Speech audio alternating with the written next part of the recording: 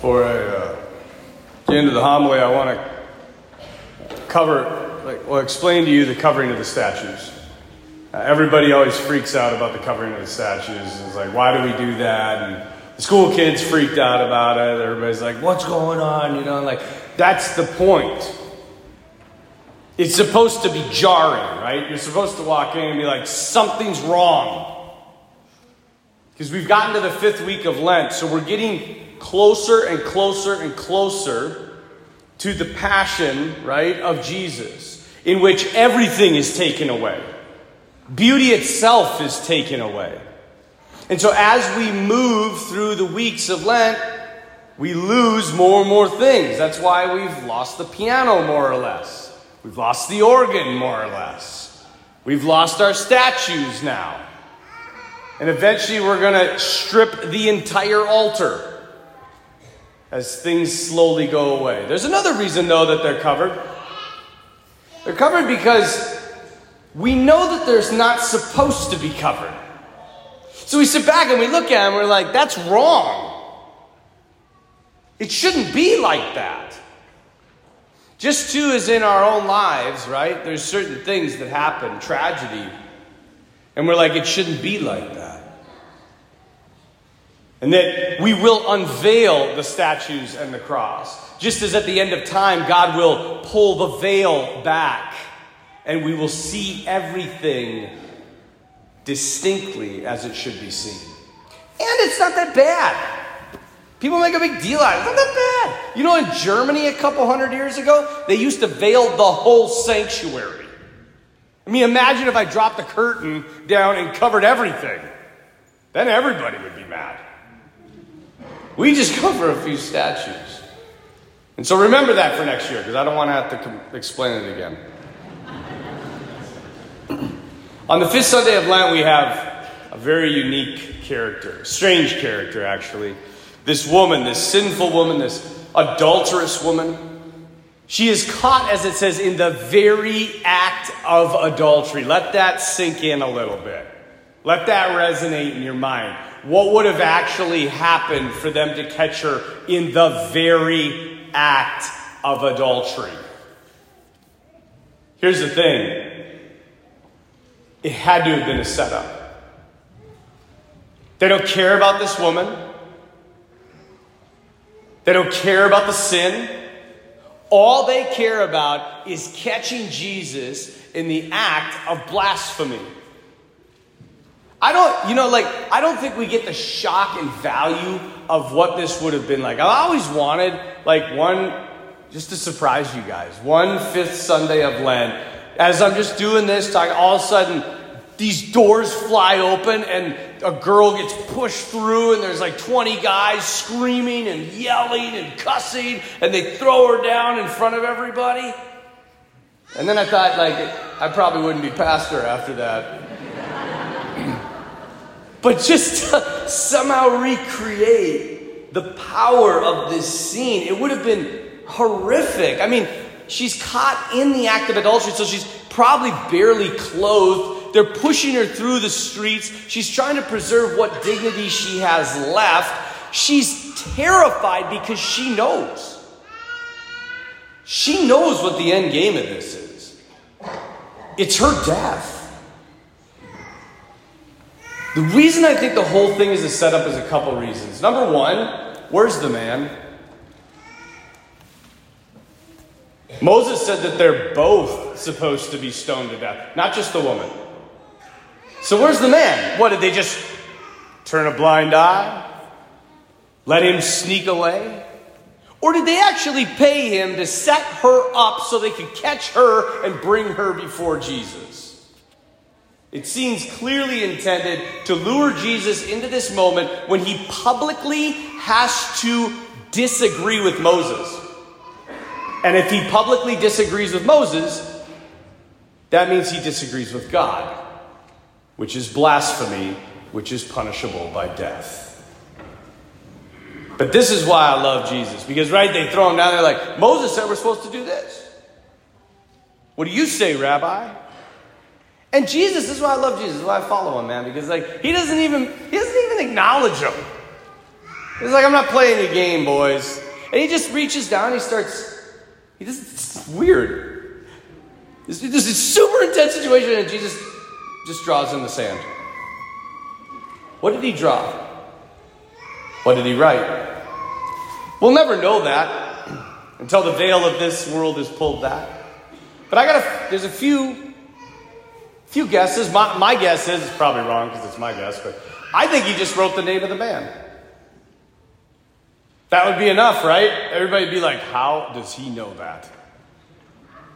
Some people think that maybe he wrote the sins of the men in the crowd that had brought her.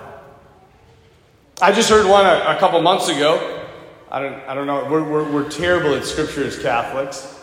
But somebody said maybe he wrote Mene, 3 words. Mene, Tekel, and Perez. Raise your hand if you have any idea what I'm talking about. Anybody?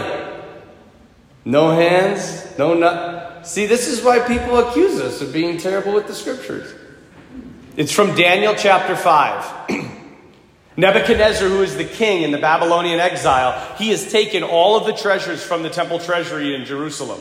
He has them all, and he throws this big party, and he decides to bring out all of those. It would be like this. It would be like, I don't know, some atheist, robbed our church and took my chalice and then had a party with all of his buddies and pulled out my chalice and started taking shots with it. Something that was dedicated to God, they were making a mockery of. It is in that moment that a hand appears. Now, I don't know what this actually looked like, but the only thing I could think of, you remember the Addams Family thing? This is what I would have guessed it was. This hand, it says just a hand appeared. And it writes on the wall, Mene, Tekel, and Perez. These 3 words, if you want to know exactly what they mean, go home as a good Catholic and read Daniel chapter 5. But basically what God is saying through these 3 words to Nebuchadnezzar is, you have taken something that is mine and made a mockery of it. Your time is limited, and I'm going to take your kingdom and give it to somebody else. Now fast forward that, and Jesus writes these 3 words in the sand. The elders of Israel would have known exactly what he was doing, because that hand was God's hand. If he's tracing those words, what's he saying? I'm God. And the second thing he's saying is, you have taken a vessel that is sacred to me, this woman, and made a mockery of her. Your time is limited, and I'm going to take your power and give it to somebody else.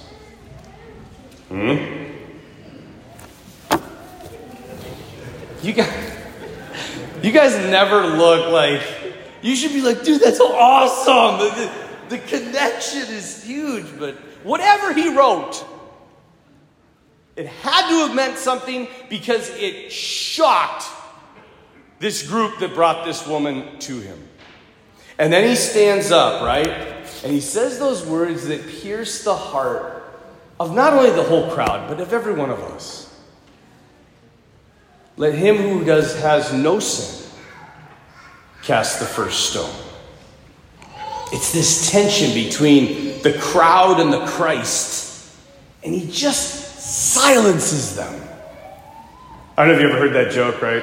Jesus is standing there and he says, let him without sin cast the first stone. And all of a sudden a rock hits the woman.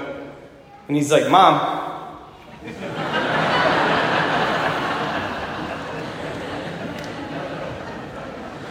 Whatever it was, it pierced their hearts, and it pierces each one of us. And suddenly they're no longer this crowd bound together to rival Jesus. They're just individual sinners, just like she is.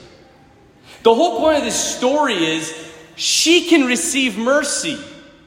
They can't. Why? Because she's in a place of poverty. She's got nowhere else to turn. Her life is on the line.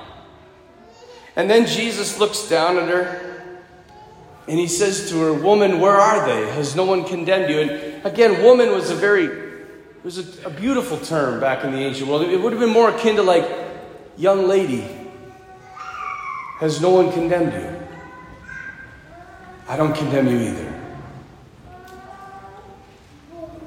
Jesus looks at her and loves her. He doesn't excuse the sin. He doesn't try to get rid of the sin. The sin has been torture enough for her. He wants her to be free. God wants you to be free. If you can't see the sacrament of confession here, you are blind. It is a face-to-face encounter where the woman has to admit to her sin. Jesus forgives her, and she's free. Okay, here's another question. Don't let me down. Tradition holds that this woman was who? Mary Magdalene. Good, I feel better. This is Mary Magdalene,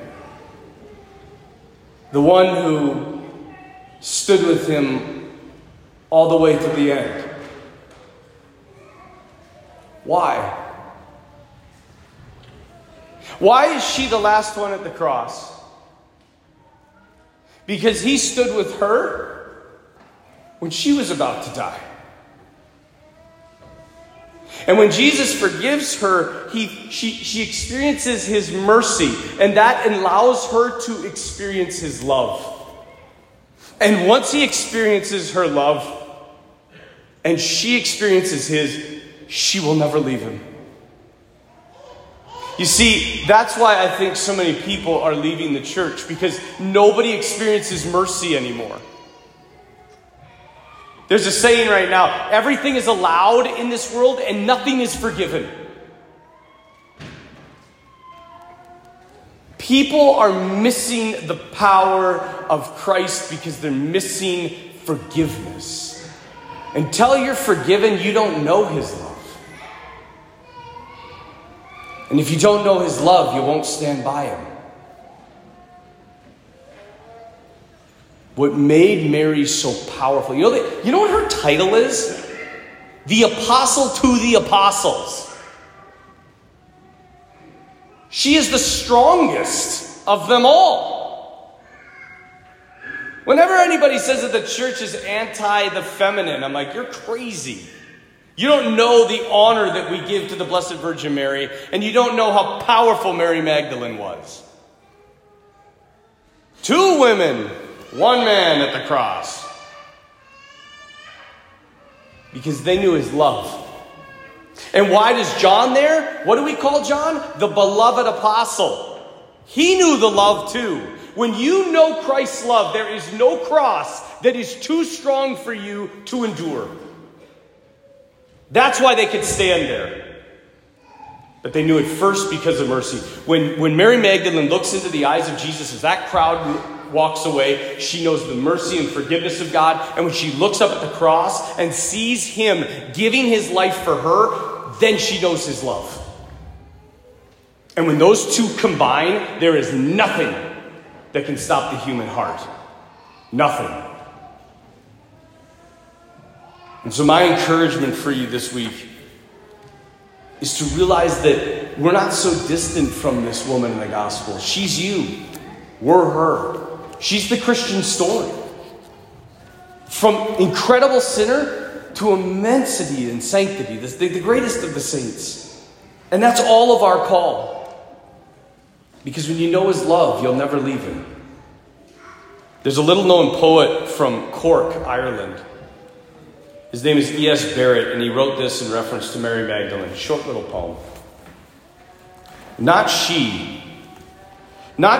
with traitorous kiss her Savior stung. Not she denied him with unholy tongue. She, while apostles shrank, could danger brave, last at his cross, first at his grave. When we live as she lived, we will truly understand the power of his mercy and the power of his love. And with these 2 things in our heart, it will change everything.